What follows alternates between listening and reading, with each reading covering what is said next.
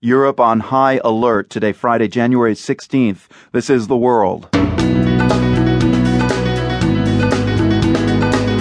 I'm Marco Werman. Amid a Europe-wide crackdown on suspected extremists, our reporter in Paris finds a very different attitude toward religion among the French. In the U.S., we talk about freedom of religion.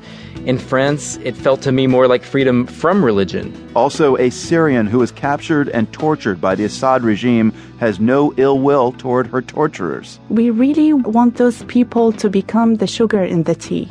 We don't want them to be, hurt in any way. And a student in South Africa tells us no matter what color a man is, he'll never know what it's like to be a woman.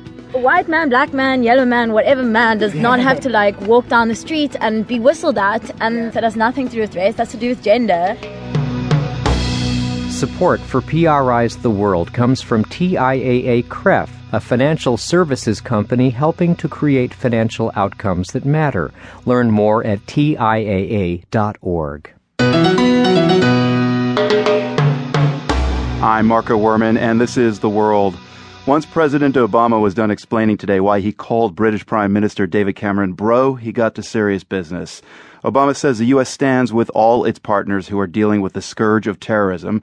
The president was speaking today at a joint press conference with Britain's prime minister, but France was definitely on his mind after last week's attacks in Paris. In a moment, we'll hear from our correspondent in Paris about the deep soul-searching that the attacks have sparked in France. I think people are struggling with these notions of being a part of the greater French society and also wanting to have a strong ethnic or religious affiliation.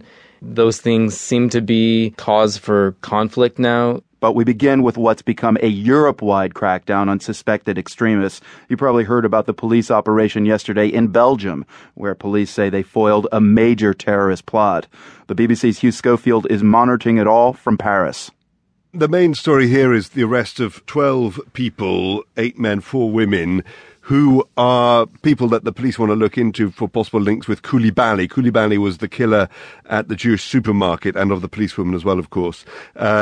He is more and more, I think, looked on as the ringleader in all of this. I mean, he was the brains and the man who took the initiative. I think the police think that now. And they reckon that he had, well, if not accomplices, at least there must have been people who knew what he was doing.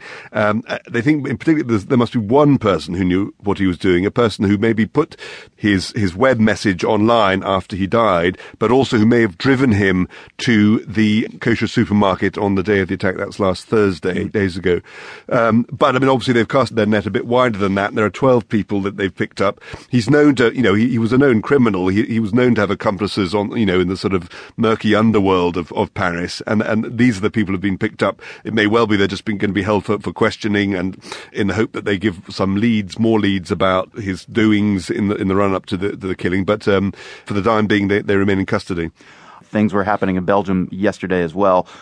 What's been going on there? They've certainly beat up security. I mean, we know that there was that attack about 24 hours ago now. 2 jihadists killed and another one wounded and captured, and then roundups in other towns. And the Belgian police are saying that they're pretty sure they foiled a plot which was nearing its completion, and they found weapons, but also worryingly police uniforms or fake police uniforms, suggesting that the plan involves terrorists dressing up as police and either attacking a police station or getting into a situation where the police, looking like a policeman, gave you access, opened up trust and so on. So they're quite convinced this was something very serious, and it looks like it was people coming back from Syria who were involved. I mean, in a sense, that's different from the Paris attacks, because the Paris attacks, of course, were done by people who hadn't come back from Syria. They were people who radicalized earlier, kind of earlier wave of radicalization. But the Belgian affair seems more to represent and reflect that fear which we've all been talking of for the last months, which is the fear of returnees from the Syrian Islamic State conflict, passing into action. And well, I mean, if that is the case, then it will be another worrying sign that these apprehensions are coming true. What is the big picture here? How tense is Western Europe right now?